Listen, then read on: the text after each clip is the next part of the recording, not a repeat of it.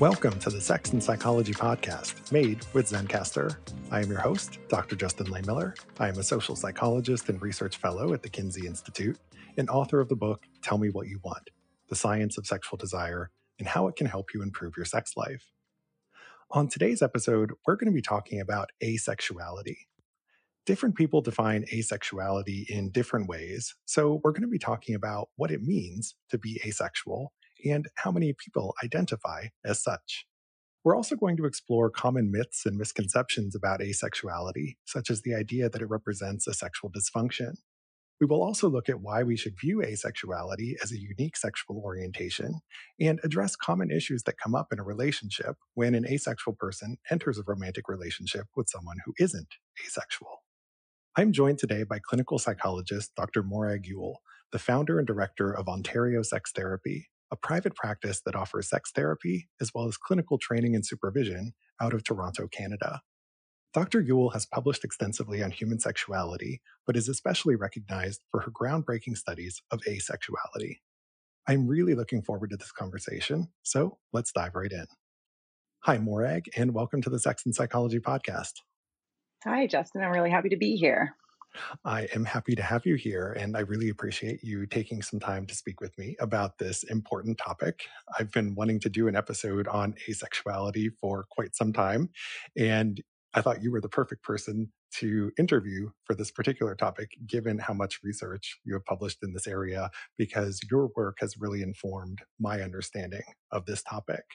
But before we get into all of that, can you please tell us a little bit about how you got into the world of sex therapy and research in the first place? What is it that inspired you just in general to go into this field? Yeah, it's a good question. It kind of starts a long time ago in the early 2000s. I wanted to go to medical school, probably like many other students out there, and did a biology degree, first academic lab, molecular biology and genetics. And then I applied to medical school, didn't get in. And so I went traveling for a few years and came back and decided I was going to try again. So I ended up doing psychology. I was like, hey, I got to upgrade. I need to do some volunteering, beef up my med school application. And I ended up in a human sexuality class with Dr. Lori Brotto, who ended up being my graduate supervisor and mentor. And I remember sitting in that class and thinking it was the most fascinating topic that I could imagine existing, especially coming from a biology background and a really biology, like having a love for that. And then realizing like, this is the perfect combination of biology and psychology and culture and interpersonal stuff and all of the wonderful complexities of a human. So, and I also realized that I was terrified that I wouldn't be able, I couldn't remember thinking, I can't imagine saying the word masturbate out loud as Lori was kind of going on, in depth about these kinds of topics. It's like, okay, well, this is where I need to lean into, And so I asked Lori if I could volunteer in her lab. And that was 2005. And it was the start of this not only wonderful academic learning for me in relationship with asexuality research, and then led into my clinical training, a master's, PhD in clinical psychology. And here I am. Thank you for sharing that. And, I've heard similar stories from many people where you just take a human sexuality course and it just opens up your eyes to this whole world that you didn't know was there. So I can totally understand and relate to that. And also how Dr. Lori Brotto could be the person who really brought you over into the field. Lori is a previous guest on the podcast, and she's someone who I very much admire. I love her work and I've learned so much from her. So I'm not surprised that she inspired you to go into the field. So let's talk about your work on asexuality. And as a starting point, let's define what it means to be asexual. And I think this is important because I've heard different people and even different researchers define it in different ways. So, for example, I've seen some researchers who talk about it as having never felt sexual attraction to anyone, and others who talk about it as a lack of desire for partnered sexual activity. Researchers also vary a lot in terms of how they measure it, with some people focusing on self identification as asexual and others who focus on lack of attraction or desire. So, as someone who has studied asexuality extensively, how do you define it? And then further, how do you measure it in the work that you're doing? For me, I generally define it as a lack of sexual attraction. And that's pretty broad, right? Like there's a lot of wiggle room in that. And I think that that's really important, especially the more and more asexuality research that we did, the more that we realize that there's a lot of variation in how people experience asexuality, whether it be that they've never experienced sexual attraction or they did and that's changed, or they experience desire for solo sexuality but not partnered. Like there's a lot of variation. So I leave it broad. And in terms of how to measure it in research, we started, generally self-identification. If someone says they're asexual, they're asexual, and I think that that is really important for lots of reasons, and also in research. And it also became clear at some point in our after several years of asexuality research, that the asexuals that we were able to recruit were coming from the same source, namely the Asexuality Visibility and Education Network, which is an online group. Amazing, great place for people to talk about their asexuality and find support, all of this great stuff. But, people coming to our research from that space are going to become, have talked about it a lot, have thought about asexuality a lot, etc. So we actually ended up developing a questionnaire to try and identify asexuality for people who may not have heard the term before. So we use a combination now, self-identification plus a questionnaire. So, as I said, different people sort of define this in different ways. And I think the way that we hear researchers talking about and categorizing asexuality is also changing. And this is something I'm thinking a lot about as I work on revisions for the next edition of my human sexuality textbook. And so the way that I'm sort of thinking about asexuality now is plotting it on this continuum where you have asexuality on one end and allosexuality on the other end, with asexuality referring to a complete lack of sexual attraction, allosexuality referring to somebody who regularly or typically experiences sexual attraction. And then in the middle, you have what we call gray sexuality, where you have this range of individuals who experience sexual attraction, but only under certain circumstances or conditions. So, for example, demisexuality is a term that we often hear that falls into this gray sexuality category, where these individuals only experience sexual attraction when they have this deep emotional bond with another person. And so, I mentioned this because when you hear people talk about asexuality, sometimes they're using it as this really broad term that also encompasses gray sexuality.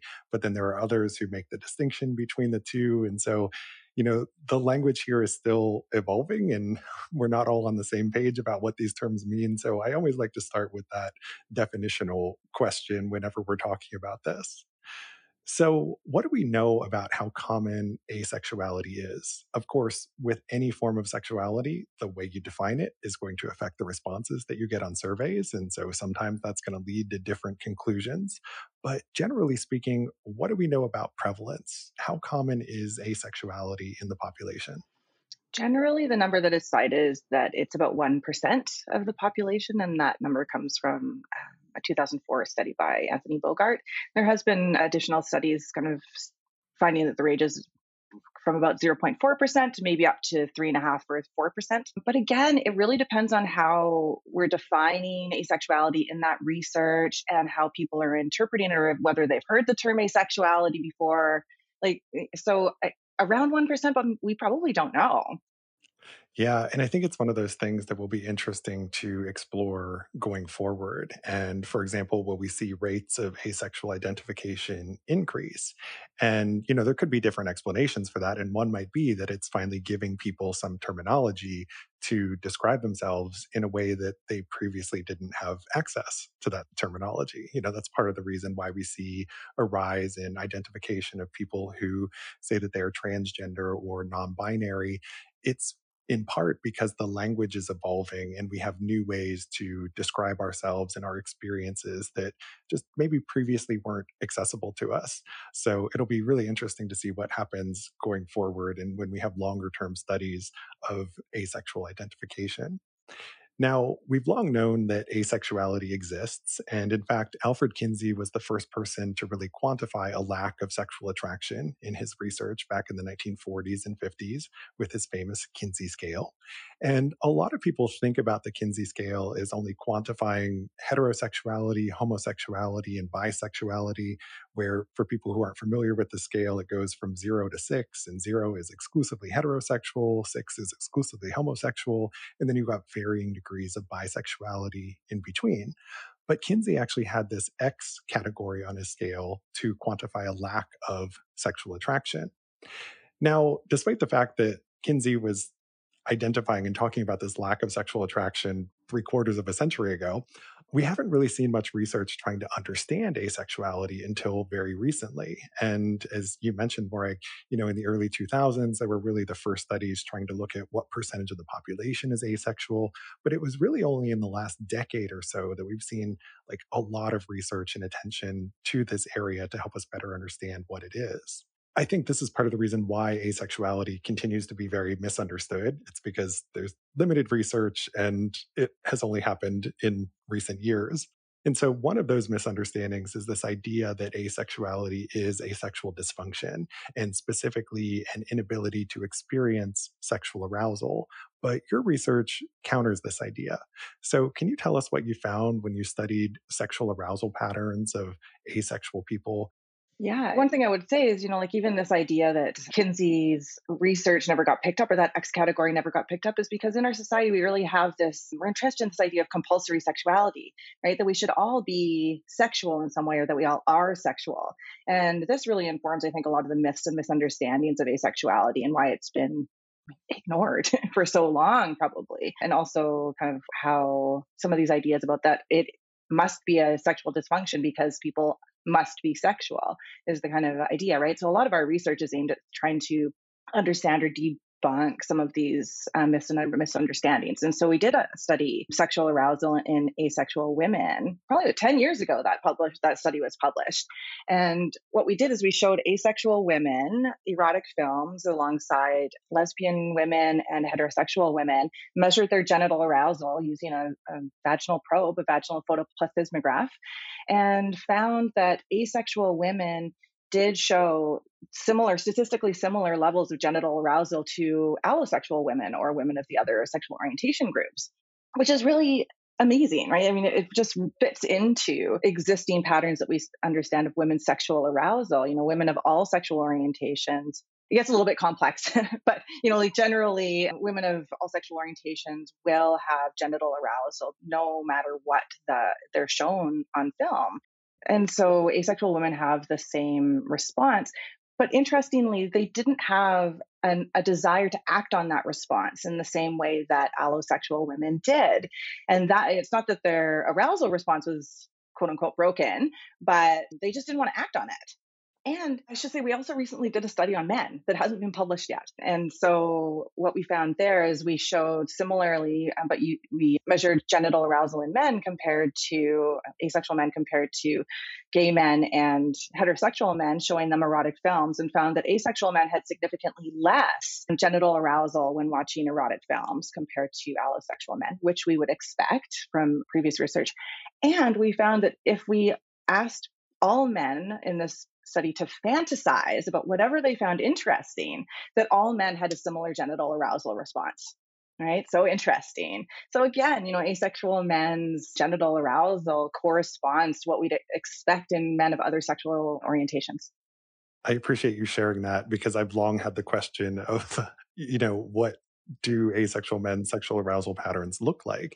I've assigned your paper on the sexual arousal patterns of asexual women many times in human sexuality courses that I've taught. And one of the questions students have always asked is, well, what about men? So I'm glad that you have the data and I can't wait for you to publish it so I can finally point people to it. And I think it's really interesting that you had that other condition of fantasizing because people's responses to fantasy and to porn or erotic content might be very different. And, that relates to a topic I recently covered on the podcast, which is how much overlap is there between what interests us in fantasy versus porn versus in-person behavior. And all of these things overlap to some degree, but they all have their distinct elements too. And so I think that's part of the reason why it's worth considering these different contexts when we're studying something like sexual arousal, because we can't assume that arousal is going to be consistent across all of those different domains.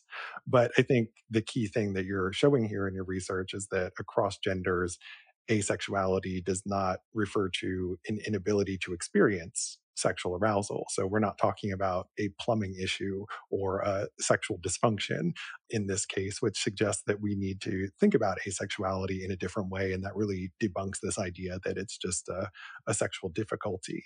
I think another question a lot of people ask about asexuality is whether it represents an aversion to sex, right? So, what have you found there, or what are your thoughts on that? So, to what degree is it that asexual persons are repulsed by sex or are averse to sex, or do they feel neutrally about it? What does your data say? There's no, I mean, again, everyone's different. This is where it shows like the diversity of asexuality and asexual experience is similar to the diversity and variability of allosexual people's experience of their sexuality, right? We kind of want asexuality to be one easily described box to put people in or something, but it doesn't work like that. Like certainly some asexual people experience some sexual aversion or sexual disgust, or you can kind of think ew when they think about sex. Okay, but I think that's a relatively small proportion compared to what people would think, right? These myths and misunderstandings. I think many asexual people are neutral, just as in like not interested, would rather eat cake or pizza, and some of them are declare themselves as sex positive, right? They think sex is healthy and good, and they're still just not interested, or they know that it feels pleasurable and has felt nice for them sometimes, but also still not interested, right? So again, the range is just so broad. Yeah, so it's a very diverse group of people in terms of their experiences and also the way that they think about sex itself. Now, in another one of your studies, you looked at masturbation and sexual fantasy among asexual persons. And what you found was that most people who identified as asexual reported having masturbated and having had sexual fantasies, although they do it at lower rates than allosexual persons. So, solo sexuality is often, but not always present among asexual individuals. But the nature of fantasy and masturbation is sometimes different when you look at asexual compared to allosexual persons. So, can you tell us a little bit about what masturbation and sexual fantasy might look like for someone who is asexual? Well, the first thing I would say is that yes, a significant proportion of asexual people do masturbate or have masturbated or do it regularly. And, reasonable proportion of them don't or haven't, which again challenges this myth or idea we have about sexuality that everyone fantasizes, right? And that if we could just understand their fantasy, we would understand what they're really interested in, right? There's like, this is kind of actually talked about amongst sex researchers until relatively recently. So it is one aspect of asexuality that it challenges our idea of sexuality in general. And of those people that do masturbate and or fantasize, yeah, the study that we did really asked people to describe their fantasies, asexual people, and we had an allosexual group as well, and compared the content of their fantasies. And I think the most interesting finding is that there was far more overlap in the content of the fantasies than there was difference. I mean, just to speak to the difference for a minute, the asexual people tended to be less likely to fantasize about things like group sex, affairs, these kinds of like overtly sexual content things, but they did equally fantasize about things like BDSM or kink or these other, things that generally like we might assume are quote unquote sexual, but are, of interest to asexual people in the same way that they are of interest to sexual people. Yeah, and that's something that I've actually seen in my own research on sexual fantasies. I only had a limited number of people who identified as asexual who have participated in my research, but by and large, the most common fantasy themes are pretty similar across asexual and allosexual persons. And I also saw that finding in particular about BDSM and kink, and there really wasn't a difference in the prevalence or popularity of those fantasies between these populations. And I think that also speaks to an important myth and misconception about BDSM, which is that it's always inherently sexual, and so people can be into BDSM without it being a sexual experience for them. And so I've also seen a limited number of papers that have come out recently sort of looking at the intersection between asexuality and the BDSM community, which I think is fascinating and deserves more attention. But I'm glad that we finally have some people who are talking about this. Now, I want to go back to the question about masturbation because in some of the research I've seen on asexuality, the qualitative experience or nature of masturbation seems to be a little bit different for people who are asexual, or at least it's different on average. So, for example, some of them seem to describe it as this non-directed experience where they might be masturbating but they don't have like a specific person or sexual activity in mind when they're doing it. And some of them also describe it in sort of very general language, like it's cleaning the pipes. They don't really consider it to be like an exercise in pleasure so much as just like a bodily function. So just curious if you have any other thoughts on sort of the nature of masturbation and how the experience of that might differ sometimes for some people who are asexual. Yeah, yeah, and we heard that a lot as well. This idea of masturbation is scratching an itch. This kind of description, and not that that doesn't exist in sexual people as well, or allosexual people as well. Certainly, right? It's just we don't have the opportunity to think about it this way when we're describing allosexual experiences. But asexual experience, we're like, what is going on there? Let's think about this, right? And one thing that does come up is, like you were saying, it's almost like masturbating and like maybe fantasizing, but not thinking of oneself as involved in that fantasy, almost like this identityless interest in sex. Tony Bogart coined the term autochorus sexuality to describe this. And it's really interesting because it's like, the I am part of the person, like the identity piece isn't interested in sex, but the physiology, the biology of the person has a sexual function and sexual interests and sees sexual cues and wants to scratch that itch, quote unquote, to have an orgasm or masturbate. But it doesn't align with what that person wants to do or how they see themselves. Yeah, and I think you make a really great point there about how sometimes an allosexual person, their body might be in this very heightened state of arousal. They really don't want sex right now, but they're just going to go masturbate to take care of that urge or whatever is, sort of happening in their body. And so you can also have these sort of solo sexual experiences for asexual people that don't really feel like a sexual experience, and it's more sort of like treating any other bodily urge that you might have. And I wanted to say one more thing about sexual fantasies among asexuals, because when I do my research on sexual fantasies, I consistently find 2 to 3% of people across studies say they don't have any sexual fantasies at all. And a lot of people ask me, so who are those 2 to 3%? And many of them just automatically assume that they're asexual people. And so, I cite your research and I also look at my data and find that, most asexual people are reporting having sexual fantasies. So that's not them, or at least, they might be part of that 2 to 3%, but they're not exclusively that 2 to 3%. And increasingly, what I found that I think is really interesting is that there are some people who literally cannot have sexual fantasies in the form of creating mental images or pictures because they have what is called aphantasia, which is this inability to voluntarily visualize mental imagery. And so I think that 2 to 3% of people who don't have fantasies, that many of them have what is called aphantasia. And so they just, literally can't have these sexual mental pictures or mental pictures about anything. I haven't really seen much in the way of scientific research on that, but I would be fascinated to see more work in that area. Now, we have much more to discuss, including why we should view asexuality as a sexual orientation, as well as navigating relationships when one partner is asexual, but the other isn't. But first, a quick break for a word from our sponsors. If you're recording a podcast, you need the most reliable and high quality recording program out there, which is why I use Zencaster. It's easy to use and you're going to love the results. Sign up today for a free 2-week trial and use my exclusive discount code SEXandPsych, PSYCH, to save 40% off their professional plan. Visit Zencaster.com to learn more. That's ZENCASTR.com. Looking to boost your bedroom game? Promescent is here to help you have better sex. Check out their signature delay spray, which has been clinically shown to help men last longer in bed. They also have a female arousal gel, lubricants, VitaFlux supplements, and so much more.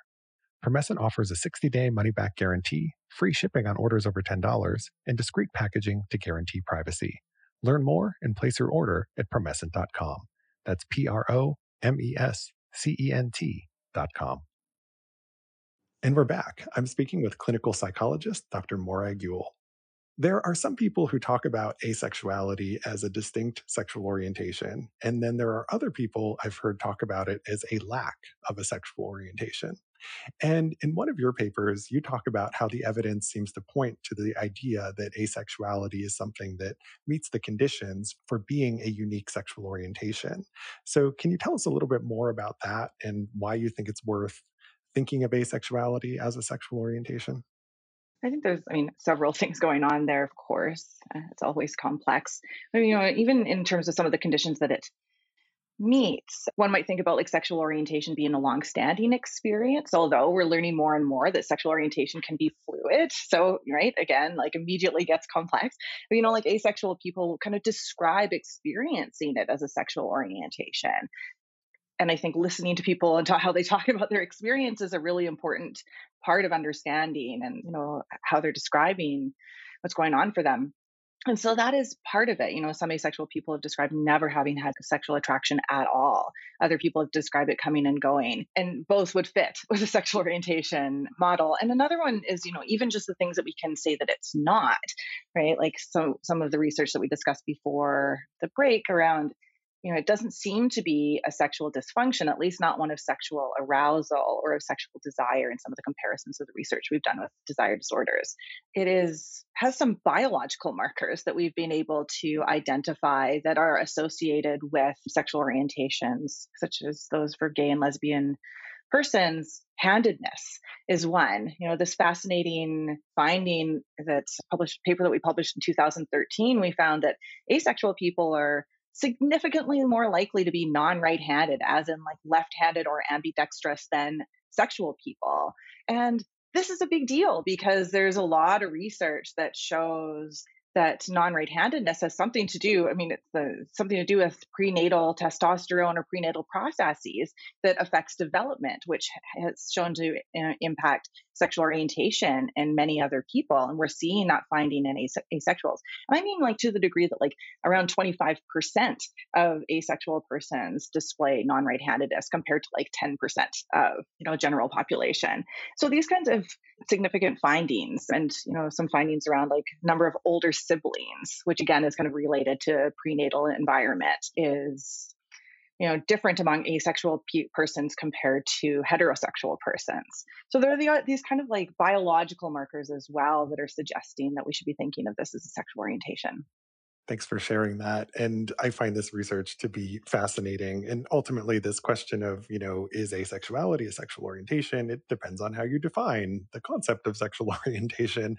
And as I've discussed in several recent episodes, we are in the midst of changing the way that we think about what sexual orientation is. And I think, a useful Yeah. model for kind of putting all of our different aspects of sexuality together is Dr. Sari Van Ander's sexual configurations theory, which, allows us to account for, why some people are asexual and others are allosexual, how people can have different attractions based on sex and gender. People can have preferences for Hmm. different partner numbers that they want. And so we kind of need like these broad overarching theories to kind of put everything together.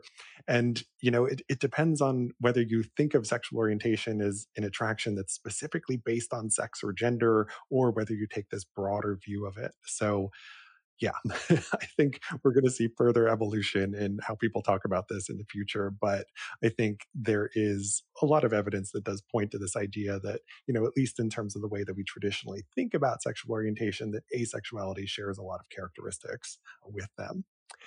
Now, in your paper where you discuss asexuality as a sexual orientation, you also talk about how there appears to be this subgroup of folks who identify as asexual, but who have some uncommon sexual interests. So, for example, there are some asexuals who report that they have sexual fantasies about, say, fictional characters or scenes that don't depict humans. So, some asexuals may have sexual attractions, just not to human partners. So, can you tell us a little bit more about that and, also how that sort of further expands the umbrella of what asexuality means? Yeah, it's such an interesting finding. And again, it like expands this idea of like variation and the range of interest that people experience. And I think some of the, some of the findings around asexual people identifying non-human persons or fairies or, these kinds of fantasies may have something to do with like not being involved. Some of it might not be they're not involved themselves or they're not attracted to people, but their brain wants to think of something as sexual. And so it's kind of like landing on something that feels a bit more accessible. Like there could be so many ways that this could be playing out. But it does raise the question, some people have kind of thought, well, maybe asexuality is a paraphilic interest rather than a sexual orientation, although one could, argue that actually paraphilic interests could also be understood as, the same way as sexual orientation, depending on how we're defining it. But I think for me, it really is just like once you take away the direction of the attraction, if you want to think about orientation that way, it's not oriented towards someone else, but the body and some part of the mind is still sexual or has like an erotic self. Where does that go? The world is yours in terms of what you can imagine or what you can think up, or maybe associations that were made when we were younger. Who knows where these things come from? And it also makes me wonder, like, oh, what is this like for sexual people, right? Like we're kind of digging into asexual experiences, but allosexual persons, and I know you've done a lot of work on sexual fantasies and like, well, yeah, and what are they thinking, right? Is there, there's all these, people are interested in furries, right? It comes up in allosexual persons as well. Yeah, there's definitely, as you said, a lot of overlap there between the sexual fantasies of sexual and asexual individuals. But now I'm starting to, as we're talking about this, think a little bit more about how asexuality might have different types, that it's not just one thing. And I think the same is true for other types of sexual orientation. So, for example, if you think about something like homosexuality, I think there's a gender conforming kind and a gender non-conforming kind, and that those are two different things that might have very distinct biological pathways that lead to them. And so when we talk about something like homosexuality, it's not just one thing, and that there might be different types or forms that it takes. And there's actually some really interesting new genetic research that supports this idea that there are different types of homosexuality that might vary in terms of sexual positioning that people take or in terms of degree of gender conformity or nonconformity. And so ultimately, the more that we study sexual orientation, the more complex and complicated it becomes. And nobody falls into these like neat, tidy little boxes. And there's just so much more diversity and variability than we ever knew when we start to look below the surface. Yeah, and one thing I would say is that, like it hasn't come up yet, and I'm surprised because, like many asexual people differentiate between whether or not they're aromantic, as in like they don't experience romantic attraction, or they do experience romantic attraction. And, like a number of other kind of like variations on like these kinds of interests as well. And so again, that makes us rethink how we're understanding all of our ideas around attractions in general, sexual and emotional, right? And so I would think that people who have, or people who have romantic attractions, and some of the research is starting to investigate the difference between like aromantic asexuals and romantic asexuals experiences, will influence what they're fantasizing about, right? So again, another layer of complexity. Yes. And I think, increasingly that's why you're seeing people label themselves with multiple categories, right? Instead of just one. So instead of somebody just saying they are asexual, they might Yeah. identify as a pansexual, romantic, asexual, right? So you can combine all of these identities in multiple ways that I think allows people to better describe themselves, because all too often when we hear somebody say this is my sexual identity label, people have this tendency to assume that all of these other traits and characteristics go along with it that may not be true, because there is so much diversity and variability, as we said. Now, we've talked a lot about different myths and misconceptions about asexuality, and one other one that I wanted to bring up is that a lot of people seem to equate asexuality with celibacy and sort of think that they're the same thing. So, how is being asexual different from being celibate? Celibacy is a behavior, right? Where asexuality is an experience, is one way to think about it. Celibacy often, is very often an intentional choice to abstain or not to engage in sexual behavior for lots of different reasons. Asexual persons may be sexual with their partners for many different reasons, like we were just commenting on, like an person may be asexual but have romantic attractions and interests, want to be in relationships, are in relationships with an allosexual person. And so, there can be many ways that people navigate that relationship, including choosing to have sex or choosing to have sex for other reasons. So like intentionally choosing not to be celibate as an asexual person. Yeah. So again, more complexity. So you can be an allosexual person and be celibate, where celibacy is a choice where you've decided to refrain from sexual activity for a given period of time. And, for example, if you look at research on celibacy, sometimes it's about having time to explore the self free of, sort of the complexities of sexual relationships. Sometimes it's about a religious thing. There can be all different reasons why someone might choose celibacy. But when you look at asexuality, that's not something that people choose, right? It's an aspect, a characteristic of the self. And somebody who is asexual might not ever have sex. But actually, what I've seen in the research is that most asexuals have sex at some point in their lives, and some of them have a lot more sex than others.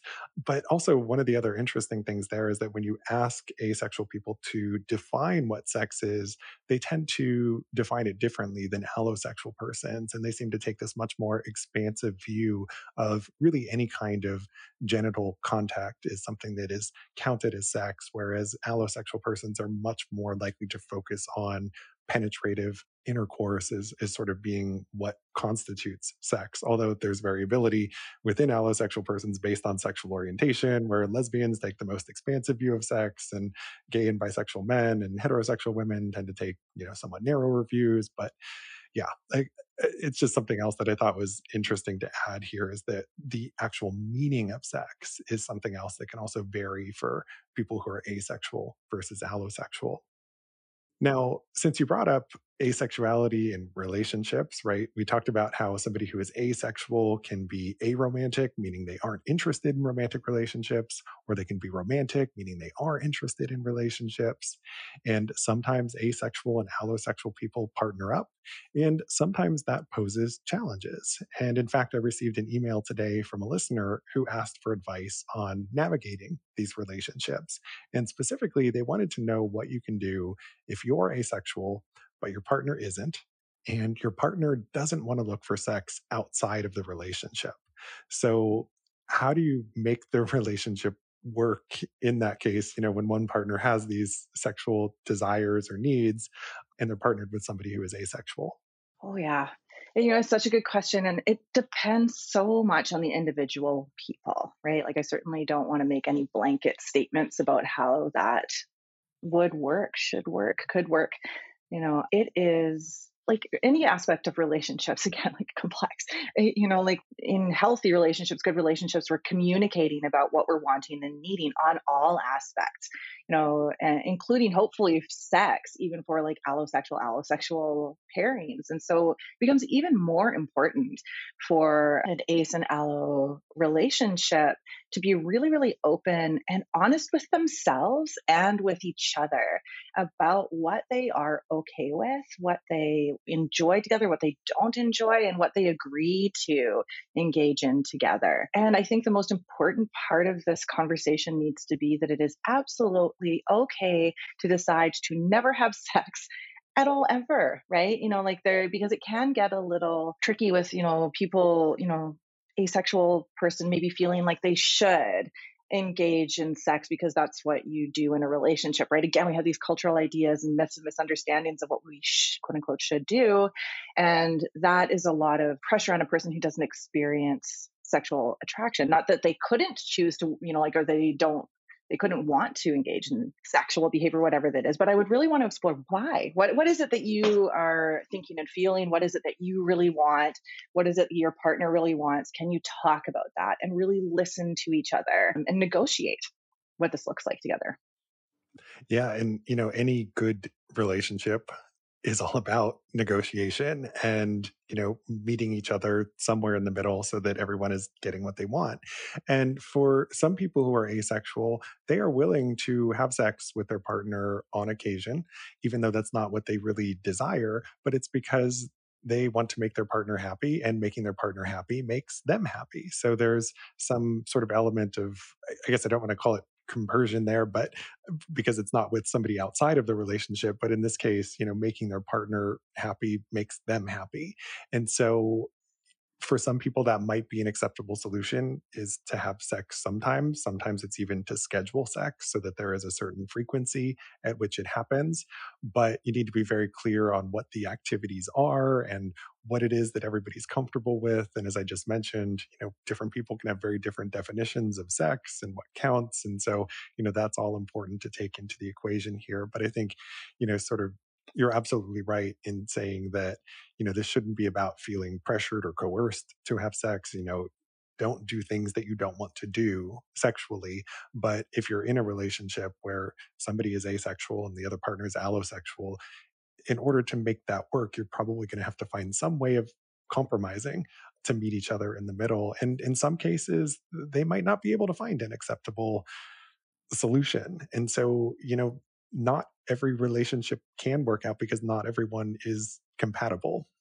Yes. Yeah. And I think that being able to accept that as well is really important, right? Like to be able to accept that, okay, this is who I am. This is what I want and need. This is who my partner is. This is what they want and need.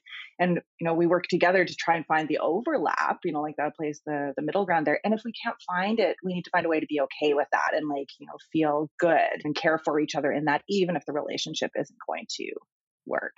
Right. Which can be quite difficult, very difficult, right? Yep. Yes, much easier said than done. Oh, yeah. Yeah. Now, in other situations where you have asexual and allosexual persons who are partnered, sometimes engaging in some form of consensual non monogamy is the solution, where maybe they are polyamorous or in some type of sexually open relationship. So, do you have any tips and advice on sort of navigating sexually open relationships where one partner is asexual?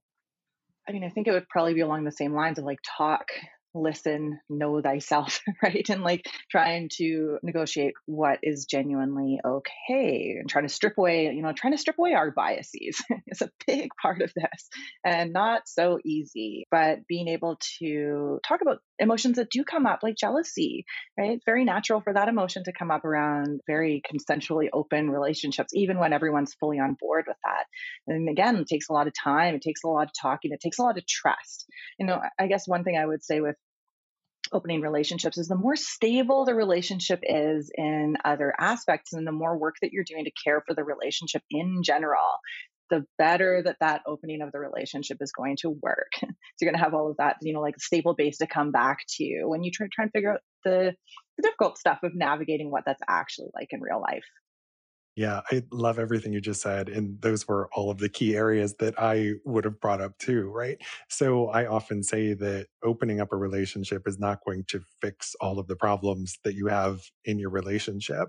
And, it's Absolutely. one thing if you're opening it up and one partner is asexual and the other one's allosexual, and it's just allowing the sexual outlet for one partner. But if there are deeper underlying issues, trust issues, other things like that in the relationship, opening up can actually make all of that much more complex and can lead to more trouble. And so I think when it comes to opening up relationships, and also when it comes to acting on any type of sexual fantasy, it's really important to approach that from a position of strength with your partner and to build up the communication skills and have the intimacy and the trust before you sort of make that leap. And then I'm really glad you brought up the jealousy point because before this podcast, I was doing a little bit of Googling about the intersection between asexuality and consensual non monogamy. And I fell into a rabbit hole in this discussion forum that was talking all about this issue.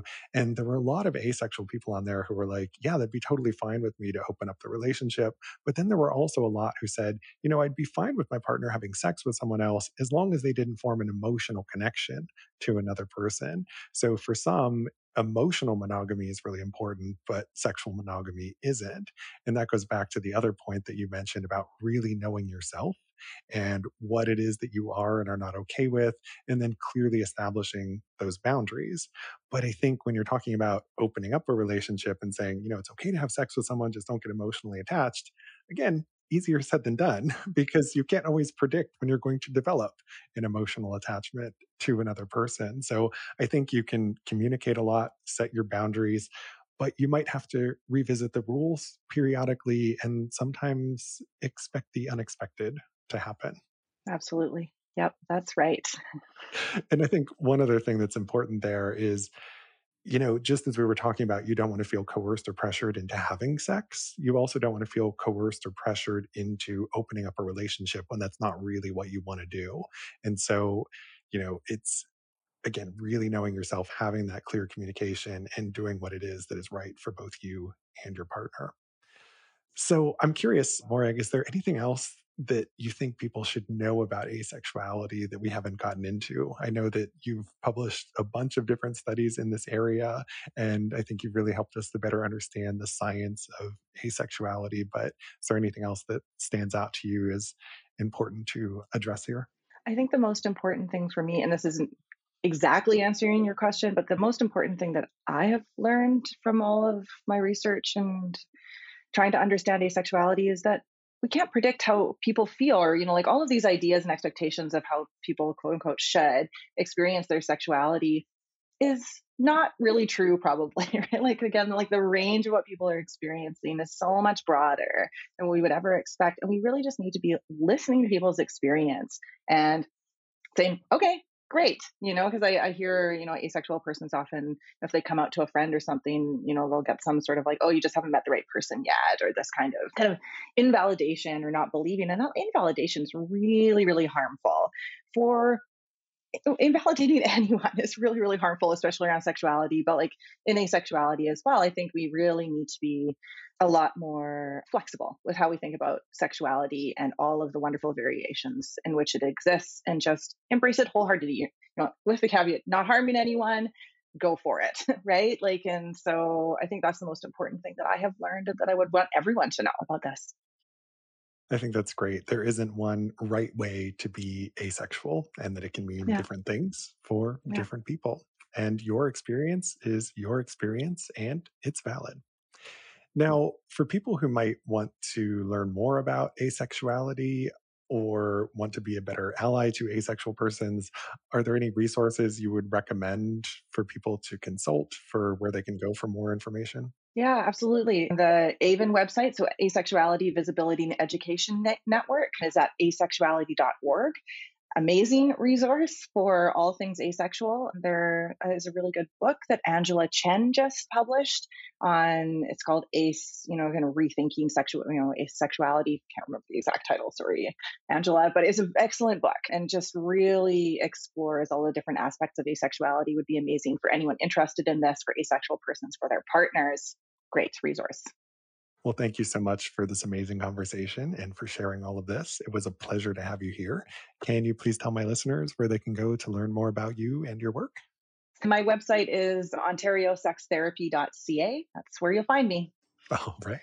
Well, thanks again for your time. I really appreciate having you here. Also, thank you to my listeners. To keep up with new episodes of this podcast, which was made on Zencastr, visit my website, Sex and Psychology, at sexandpsychology.com, or subscribe on your favorite platform, where I hope you'll take a moment to rate and review the show. You can also follow me on social media for daily sex research updates. I'm on Twitter at Justin Lehmiller and Instagram at Justin J. Lehmiller. Also, be sure to check out my book, Tell Me What You Want. Thanks again for listening. Until next time.